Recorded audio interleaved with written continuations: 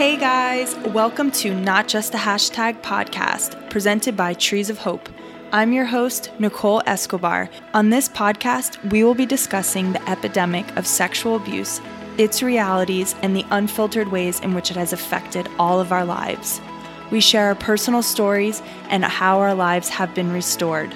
While this podcast is for everyone, we do want to let you know that we use several trigger words, and this is geared more towards adult audiences.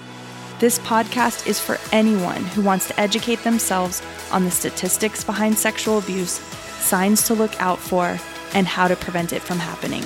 So let's get to it. Hey guys, welcome back to episode 48. I'm Nicole Escobar, and I'm here with my usual ladies, mental health counselor, Kristen Torres, and our co-host, Stevie Essler. How are you guys doing today? Doing good. And good. So glad to be here. I want to take a moment too to remind everyone that our podcast is for informational purposes only, doesn't actually constitute official advice. For probably most of you, we may not know you and know your particular situation. So this is none of what we say is to take the place of advice from your doctor or therapist. So we want to make sure you're getting the help you need. So we just hope that you're really encouraged and that you feel hopeful when you listen to these podcasts. So we're glad you're here. So true. And we are very glad that you're here. And I'm so glad that you ladies are here as well. So this month we are continuing with our 3-part series. And this is our last episode on the topic of intimacy. I really hope that you guys have been enjoying these episodes. We definitely have. I know every time I get to study and prepare for these, I'm always left with, oh, I didn't realize that. Oh, I didn't think about it in that way. So I hope you guys are doing the same thing. And I hope these episodes are challenging you. So on this episode, we are talking about 3 key barriers to intimacy. The first one is compulsive behaviors. The second one is suppressing the need for intimacy. And the last one is unforgiveness. So we're going to first look at compulsive behaviors. So compulsive behaviors, a lot of us know them as things that people do to sort of numb out. At least that's how I've always seen them, as things to sort of space out, numb out. And these can be eating, smoking, drinking, spending money, promiscuity, compulsive religious activity, and many other types of behaviors. I mean, you figure it out. I know some people like to do when you jump off a cliff, like to do things that like, what is that? Like daredevil type stuff? Adrenaline. Yeah. Adrenaline junkies. Yeah. Yep. I feel like you would be an adrenaline junkie, Stevie. I used to be. After my last knee surgery, I'm done. Oh, okay. You're like, I'm out. Kristen, what were you going to say? I was just going to add in here too, like social media use. Oh my goodness. That is one of the ways in which we're seeing so many people get into compulsive behaviors is compulsive social media use, right? Like think how many people spend time just scrolling. And if someone were to ask you, what did you just see? Or what have you read? Or what have you noticed? Like, I don't know. I'm so glad you mentioned that, because that's so true. How many times do we numb out? And maybe for me, maybe I'm sitting with my husband watching TV or whatever. He could be talking to me and I'm scrolling through social media, not listening to what he's saying, but looking at something. And then if he asked me, what did you look at? I would be like, I can't even remember, because I was doing 2 different things at the same time.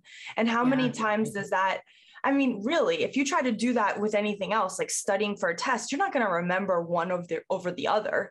So yeah, I mean, that's a definite blocker right there. Good one.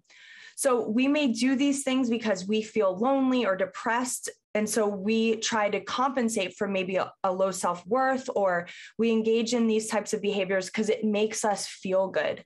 But what I have found about these things is that they are a false god, I would say. They say they're going to fulfill a need. They say they're going to make you feel better, but they never actually do. And a lot of times they make you feel worse. I know when I did smoke, this was like when I was 18, I always thought, okay, when I puff the cigarette, it's going to fulfill a need. But after, I would always feel like crap, like, oh man, I smoked that cigarette. Why did I do that? or late night going out drinking with my girlfriends. It was fun. I thought I was making connections with people and like having this awesome time. But a lot of times when we drank too much, we would leave there, or at least I would, feeling shameful for some of the behaviors or maybe some of the things that I had said that embarrassed me, that didn't represent my character and things like that. So it never does what it says it's going to do. And that's the thing about it, is that it can block you from knowing yourself deeper and having deeper relationships with people. So before I go on with a little bit more, Kristen, I wanted to know why are compulsive behaviors a barrier to intimacy with and deeper connections with people? Sure. Just like we kind of talked about, like with the social media stuff, right? When we're participating in compulsive behaviors, we're not present in whatever is going on. And for you to be able to have, any of us to be able to have depth of intimacy, like connection, truly being present with someone, expressing real emotions, connecting with them, hearing their emotions, feeling understood, feeling safe, all those things. Think about that. Like if you're focused on whatever the behavior is, compulsive behavior is, then you don't have space to do that with someone, to connect with someone in that way, because you're distracted. You're likely not in the present moment, very well. You gave that a good example too, right? Of watching TV with your husband, Nicole, and then at the same time scrolling through social media. And I think sometimes we think we can do both at the same time, but think of the difference of trying to have a conversation with someone and actually stopping whatever else you're doing and looking at them in the eyes and making eye contact and being present with them and seeing their body language and seeing their eyes as they're talking about something. Like we're going to miss so many cues if we're focused on those nonverbal cues, right? Which is like so much more significant of communication than verbal communication. I'm sure you've heard that before. Like so much more is communicated non-verbally than is actually communicated verbally. And so just that alone, if we're distracted with compulsive behaviors like social media use or any of these other things, then it's going to get in the way of us being able to be present and being able to connect with someone. And a lot of times too, if these are compulsive behaviors, then that may be what's on our mind rather than, again, being present in the moment in these interactions with the people that we're around. Yeah. Yeah. One of the things that when you were talking, I was thinking of, and how much does that affect our relationship with God? And we may have a prayer life, and we may do Bible studies and things like that. We may go to church, but when we have these compulsive behaviors, we may be blocking out some of the things that God wants to say to us. There was a period of my time when I first got married. I think I've shared this on this podcast, where I had to take sleeping pills to go to sleep because my husband snored so bad. So I started taking them, like I was trying to be proactive, and I was taking them like around 8 o'clock or whatever. Well, what does the sleeping pill do? It makes you fall asleep, but it also makes you feel super euphoria. So like I would take it at 8 o'clock. I would be chill. And I was like, ooh, this is the life. Like I'm feeling good. But I realized when I was doing that, I was blocking out God and some of the like words of life and hopes and dreams that I'm hearing now without doing those things that I was blocking out during that time. And I was thinking about this just recently. I was like, man, I wonder if like I was stunting my growth, my spiritual growth, because I was doing that, because I did that for probably about 2 years until I was like, I can't do this anymore. I can't take sleeping pills almost every night.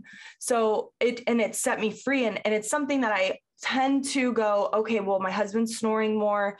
I don't want him to not sleep in my room or our room. I want him to sleep with me. Like, I don't want him sleeping somewhere else. So maybe I'll just do sleeping pills. But I have to literally say to myself, yes, Nicole, you could just do a sleeping pill, but you don't know if it could get you back on. I wouldn't say I was addicted, but I would say I was reliant on it. And that I don't like. I don't like being reliant on anything other than like coffee and like love and affection, So that's what we're talking about here, right? Like that type of thing that can happen in our life that can block us from having intimate relationships, even with God. Oh, I think any of these things any of these types of things we're talking about, like what you're saying, your story in regards to sleeping pills, could do something like that for sure. It's ways of escape and distraction that are avoiding true connection, whether it's with God, whether it's with someone else, yeah, it's just blocking being present in our lives, is what it is. And I think the question would be, if I need fill in the blank, whatever it is, right? So much, like compulsively need whatever this thing is, this behavior, this activity, this substance, to be able to be okay, or to feel okay or survive, like what's really going on for me. Now, I want to be clear in asking that question. If anyone's listening and they're on any sort of medication that has been prescribed by their doctor, their psychiatrist or something, that is not what we're talking about here. If you're concerned about how it's affecting you, our encouragement would be talk to your provider, talk to your doctor through that. We want to be really, really careful. There's a lot of medications, especially like antidepressants. And I'm not a doctor, but they can be prescribed, and they need to be very carefully adjusted if they're going to be adjusted. So we're not talking about anything like that. We are talking about, again, compulsive, whether it is things or activities or behaviors that you know that you're probably using in the wrong way or too much of, or just trying, using for escape. So that's where you could ask that question of like, what's going on for me? What am I avoiding feeling? Is it where I just need to sit down with this friend that I think cares about me and loves me and just say, I'm so anxious, like being friends with you because I'm nervous of all these things we talked about in this podcast, right? I'm nervous of being rejected. I'm nervous of being seen. I'm nervous about being judged, that kind of thing. I think if we address what we're actually feeling, we won't really have to rely as much on those compulsive behaviors or activities. But that's a lot of times what we're avoiding. We're avoiding feeling, we're afraid, and so forth. And so we go for these other things that are, so to speak, easier. So Stevie, what's your thoughts on all this? Man, I get it. I've used, like, looking at this list, I'm like, yeah, drinking. I mean, in college, that was a lot of, I look at a lot of like my partying days and whatnot. A lot of this came from my depression, loneliness, self-worth. All of it. Like that was the gamut of it. And even like as an adult, like getting out of college, and I will say, I guess it was, 11 years ago whenever I first started counseling. And that was actually something that my counselor actually asked me to do. There was, I'd been in counseling for about, I think 3 months. And she asked me to stop drinking for a couple months. She was like, hey, and I wasn't like, I definitely like drank in college. I feel like I did like the whole college party scene, but as an adult, it wasn't that I was getting drunk every night, not like that, but still drinking a few nights a week with my roommates or going out to dinner and stuff like that. And she just was like, hey, we're going through some of your story. It's really tough. Let's maybe, she's like, I would just encourage you not to drink for a little bit, just to kind of have a really clear head. And she's like, also, because you might, through going through some of these tough parts of your story, you might look to alcohol for numbing. And that was it. Like, it was always, it was numbing. And so taking those few months off that summer was actually pretty awesome. And I will say, because I did all the summer fun things. Like I did, like I floated with my friends down the river. And while they were all drinking, I'm drinking Gatorade and coconut water. And I still had a blast. And also I found I was so much more present with all of my family and friends because I wasn't drinking. And even like I said, I wasn't drinking a lot, but just having a clear head that there was nothing, I was able to process. I was really able to process. And even now, like, I'll find myself, like, I'll get really into work. I know this whole COVID, the last 2 years, of course, social media, like getting on my phone, like whenever I'm single. And so not living with anyone and not having, minus like my staff and whatnot, who I work with, not having a ton of social interaction for, especially for a year, social media really did become such an, I mean, mind numbing. And I'm like, I'm now having to like even break myself of that now, because it's so easy just to hop on. Like, I mean, I did it first thing this morning. I lay there in bed for like 45 minutes just scrolling through my phone. I mean, I checked email first, and then I got on and just checked social media just to kind of see what I had missed. And then finally I was like, oh crap, I'm running late. And so it just takes up way too much of my time. And so I'm like, I'm actually about to put the timer back on my phone so to keep me from getting on social media too much. But I definitely think that our counselors, you know, if we're going to counseling, our good friends, our family, if they see something in you and they call it out, take heed to that. Like, really listen to that, because these are people who really do love you and care about you. And if they say, hey, I noticed that you're drinking a lot. I noticed that you're smoking a lot. I noticed that you're shopping every single time you get depressed. I mean, that's normal. I do that. Like, I've had a long, stressful day, and I'm like, I'm just going to go to Home Goods. Next thing I know, I've walked out with stuff that I don't need. So it's that kind of stuff. But whenever people in your life call that stuff out or bring that to attention, I just think that we need to pay better attention. We personally need to pay better attention to it, because they're talking about it for a reason. Yeah, I love that you said that, because it's hard to do that. But when you do it, and like I have this girlfriend who I have to constantly do that with, and not to be like a negative Nancy in her life, but like, oh, are you sure you want to talk to that guy? Like, we're done with him, right? Like, kind of thing. And I know, like, because I just saw her the other day, and she was like, thanks for all those times that you said. And I was like, oh God, thank God she's not like, hey, screw you, lady, you know, like, seriously. So, but yeah, be that friend, be that, because I always look at things like, if you call someone out and you love them enough to say, hey, I think you're drinking a lot, or you're hanging out with this guy who's not good for you, being promiscuous. And, you know, like, as a Christian, I remember when I was dating Raph and I had shared that we were promiscuous with each other or whatever. I had a girlfriend who said it to me. She said, Nicole, you guys are Christians. And I was like, and she was like, I expect you to be handling this differently. And I was like, ooh. And then we were pure for like almost a year and a half before we got married. But I was grateful for a friend to do that. She loved me enough to say that to me. So yeah, so definitely love those friends who have the courage to say that, because it takes courage to do those types of things. Mm-hmm. So the next one is suppressing the need. So another common readjustment that people do is suppressing their need for intimacy. So this may look like saying that, you know, hey, I don't need intimate relationships in my life. I can live on my own. They try to make themselves and others believe that they actually don't need anyone.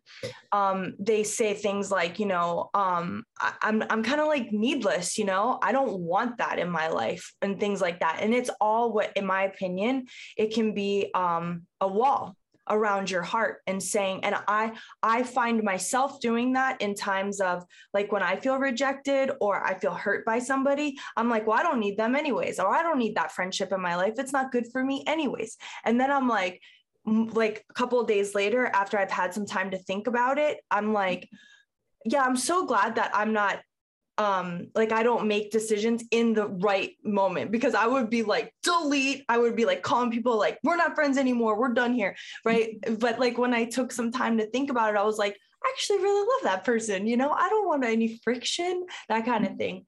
So yeah. You guys, tell me what's your thoughts. Stevie, you can go first. Do you relate to this, suppressing that need, and what do you do to try to work through that and try to say, hey, I need friends in my life, or I need intimate relationships?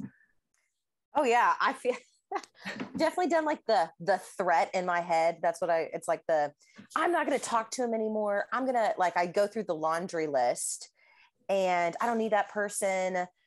I've been hurt. I'm not going to text or call, you know, anyone for the next week and just see if anyone reaches out to me. Like, I've done it. Like, I'm literally giggling because as you were talking, I'm like, oh my gosh, I've done that. There have been times, that's part of my story of just, oh man. And it's such a weird feeling too, because you know what you're doing. Like, you know that you need people, and you know that it's a two-way street. Like, at the end of the day, every friendship is a two-way street. And at the end of the day, yes, maybe there is someone who's driving a little bit faster than the other, but you're still like, you've got to, in a friendship, like, you've got to have that. And oh man, I do find it hasn't happened in a good long time. But whenever it did happen, every single time I would get so mad at myself too at the end, because I, again, was trying to control the situation. And so, and the thing is, like, but I took that control and didn't tell my friends that I took that control. So they had no idea, like, oh, I just haven't heard from you. And it's like, okay, well, it's because of this. And I wasn't telling them that, like, it's because you haven't called me. That's why I'm not calling you. I just didn't say anything. And so they're, and whenever you're not having any type of communication in a relationship, it's not going to go anywhere. It's just going to sit stagnant. So it's like the text threads in your phone that are, I don't even know, 10 years old, because someone that you just stopped talking to, and then you never had another follow-up conversation. And so it's like, it's not that like, oh, there's bad blood or anything between us. It's just, you just stopped. And so, but you've got to be in a community. If that's a relationship that you actually care about, you've got to be in communication with that person and in that relationship. Yeah. I think, about like suppressing your need. I think that, listen, I think there's a bit of a spectrum with this, meaning sometimes it is as simple as we can recognize that we're just like denying the fact that we need people in our lives, or need close people to know us or have closeness in our lives. And it's something that we can say, all right, yeah, I probably do that. I know I'm avoiding sometimes because I don't want to feel pain. I don't want to go through conflict. I don't, want to risk or be seen, those types of things, right? I think the spectrum of this is that sometimes this, it can be something where you recognize that and you can make a shift, kind of like what Stevie's talking about. And Stevie, too, you also put in a lot of work, right? Like therapeutically, I'm saying, to get to the point of being able to recognize these patterns and shift when you notice yourself doing it. Yeah. Now, sometimes when someone maybe hasn't done all that work, what has happened is there is really a very deep level shutdown of recognizing your needs, because your needs may not have been met very, very young. And this can go back to some very deep wounds from the earliest years of life, earliest moments of life, when needs aren't met. And then you end up learning that your needs are not going to be met. So therefore, you're not going to have any needs.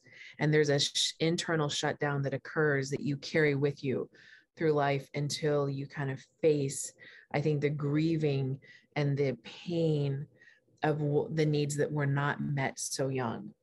So that's what I mean by a spectrum. There's times when I think you've done some work and you have that realization to be able to reflect on that, and to shift and to be honest and to get real with some of those friends you have. For some of you, this may be striking a chord, because what I just described may be you. Some part of that may be you, where it's like, yeah, not only did I experience the trauma of sexual abuse, but then there was also trauma in my house of neglect or abandonment, from caregivers really, really, really young, or at any age. And so that's a whole nother level of where I would encourage someone to really make sure that you reach out and get some help, professional help, to work through that, because those are very deep wounds that can't necessarily be simply, so to speak, fixed. But let me tell you, healing is always possible. And that's because we have a God that one of the names he calls himself is our healer. And so that's, when I'm working with someone, I am trusting that it is our Lord, the healer, who is doing the healing for that person. But again, these wounds can be very, very deep. And sometimes we may not even realize that we're all the way shut down like that. But if you have done some work and it feels like, okay, I know myself well enough and I know that I can sometimes avoid because I'm afraid of, again, rejection or conflict or this and that. Yeah, our encouragement is to make that shift, to allow yourself to acknowledge your needs and to reach out to those people that are in your life that do feel safe, because you do need connection, right? Like how good is it to go have that lunch that you've been maybe avoiding, or that dinner, and just have a real conversation with those friends or that friend that you haven't seen in a while, right? And like to actually be seen and heard and validated, like that feels really good. So, but if it is deeper and you notice a real strong resistance, pain, shutdown, I feel nothing, I need no one, my encouragement is not to leave that there, to reach out and ask for some more help with that. Yeah. And I would also add that if you have a friend like that and you hear this and you're like, oh, I'm thinking of blank, whomever it is, reach out to them, be a buddy to them, recognize everything that Kristen just said, which is it's so hard for them to maybe go to you, hey, I need a friend right now. Yeah.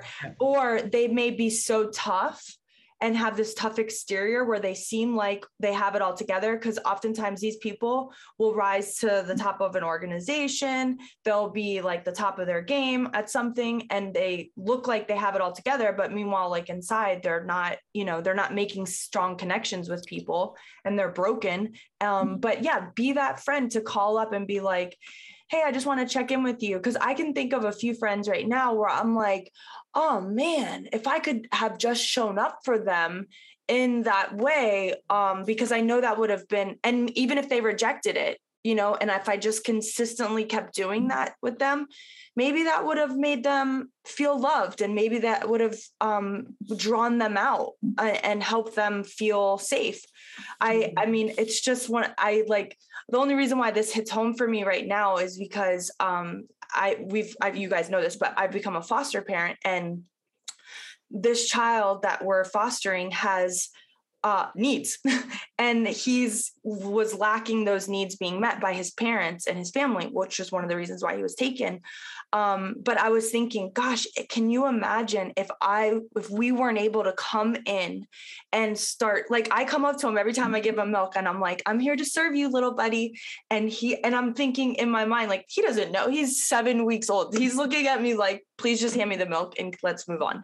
But I want him to know, I want him to hear that language when he gets older. I do want to serve him. I want him to know I'm here every time he has a need, up until a certain point, but I'm going to be right there to love him. So I'm waking up at 5 a.m. in the morning, at every second on the second when he cries. I want him seeing my face. I'm kissing him. I'm looking at him when I'm feeding him, because I want him to know I'm here to serve you. I'm here to get your needs met, because I don't want you to be damaged when you get older. Mm-hmm. And so can we just see the little child within people and go, this rough exterior might be more than just this thing that we're seeing, or this hardened heart might be more.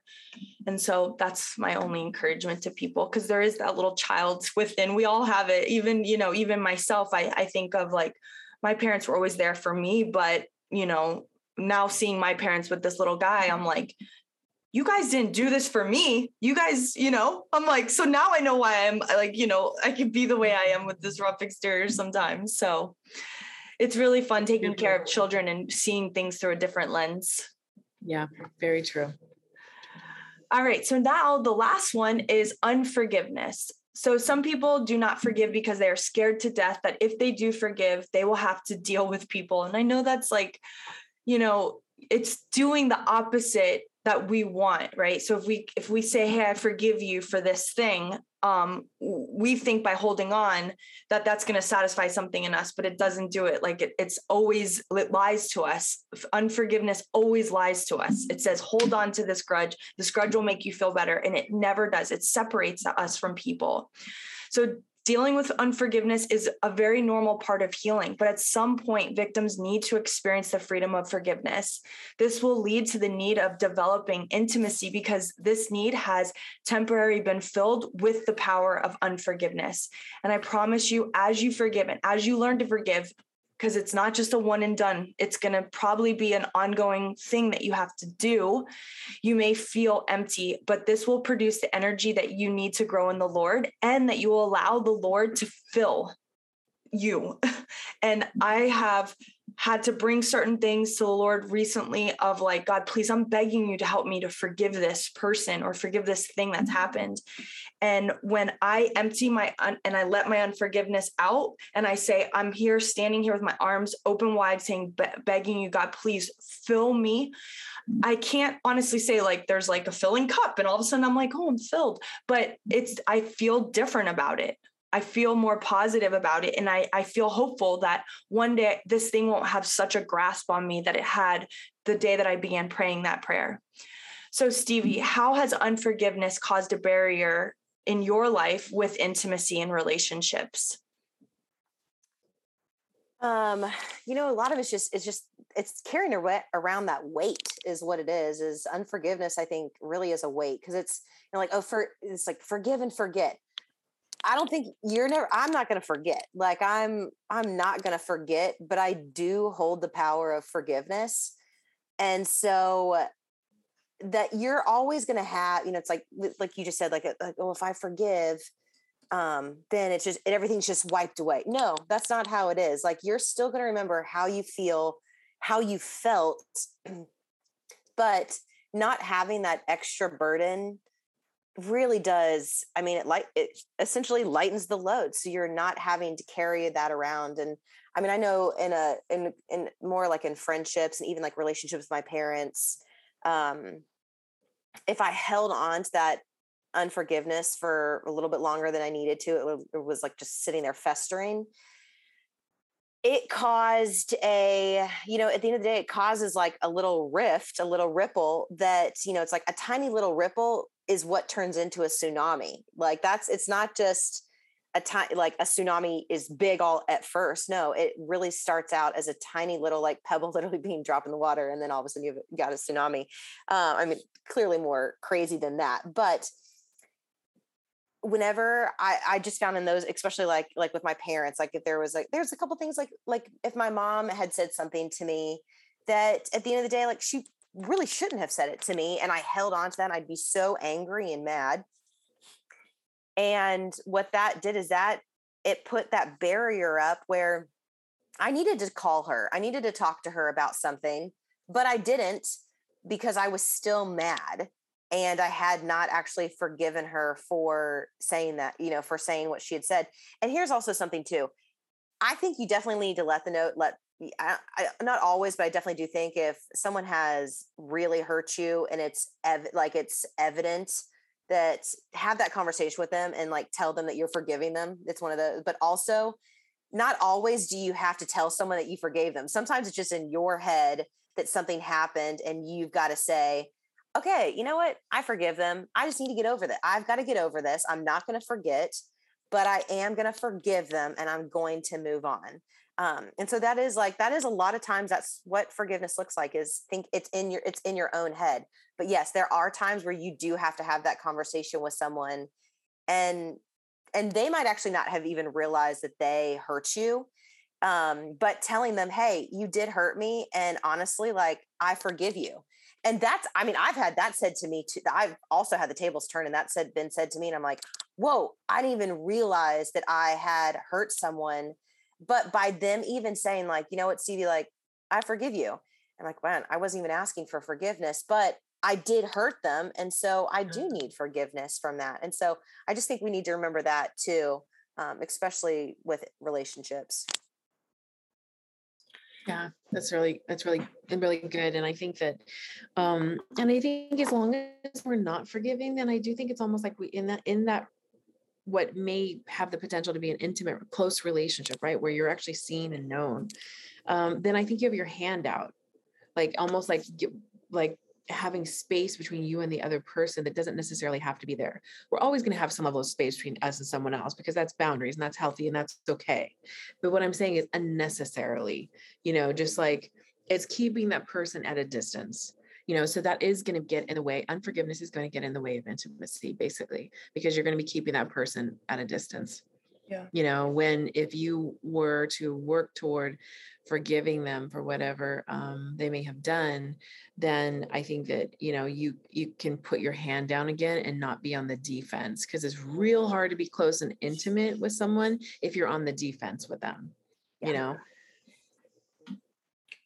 No, that's great. I love that you said that. And I feel like this is all so helpful, not only to recognize that as survivors, we do have to walk through forgiving those who have hurt us, but to also recognize that we have to maybe ask someone else for forgiveness if we've hurt them, and challenge ourselves in that way. And I'm not talking about your perpetrator or anything like that. I'm talking about intimacy, close relationships. And I mean, the present. Exactly. Yeah. And the goal is, and we hope that you are healthier. That is the ultimate goal. Like when we pray before these podcast episodes, we always are asking God to please use these podcasts to change your life, to challenge you in some way, to open your eyes to something. And we hope that these last 3 episodes have challenged you in the realm of intimacy. But, you know, what are some areas that you need to grow in physical intimacy or emotional? And most importantly is spiritual intimacy. And that, you know, that number one relationship is going to be a relationship with God, because no person on this planet can ever fill that space that God holds. And we do it with our friends, we do it with our jobs, with our spouses, and they never ever will. They weren't created to fulfill the need that only God can fill. So we are just so grateful again that you guys come and that you listen to these each time. I've gotten a couple emails. I'm so grateful for them. Every time I get one of these emails that are just saying like, hey, you told us to email you and just tell us like your thoughts. And then when you guys actually do that, I can't tell you, it's life-giving to us. So thank you. Keep those coming. And we will see you next time for episode 49. Anything you guys want to close with? Yeah. Thanks for being here. Thanks for being willing to listen, and don't do life alone. Don't. Amen. Yeah, find your people. Actually, I do want to mention one thing, because I know I mentioned this because me and Stevie had high hopes to record 2 episodes a month. And just with me and Stevie talked about this just recently, as me becoming a foster parent, I had originally, when we said it, I had originally had this dream and vision to do that and to like, you know, set time aside. But with becoming a foster mom, I am overwhelmed with taking care of this little guy. And I mean, I don't know how long I'll be on him, but hopefully a good long time. And so, that's the reason why we're not doing 2 a month. So I just wanted everyone to know, because I am huge on keeping my word. So you may have heard me say that, and you may be wondering, where's that 2nd episode each month? And that is the reason. Time has just not allowed it. So if my time opens back up, I know Stevie's right there to help me with that and to move those along. But for now, that's why we're just going to keep it at 1 a month. But thank you again for listening. We love you guys so much, and we will see you next time. Bye. Thanks again for listening. To hear more messages like this one, make sure to subscribe and check out our podcast channel for past episodes. Maybe even consider rating the podcast or share it with one of your friends. It really makes all the difference. For more content from Trees of Hope and to connect with us, go to treesofhope.org. We love you. Bye.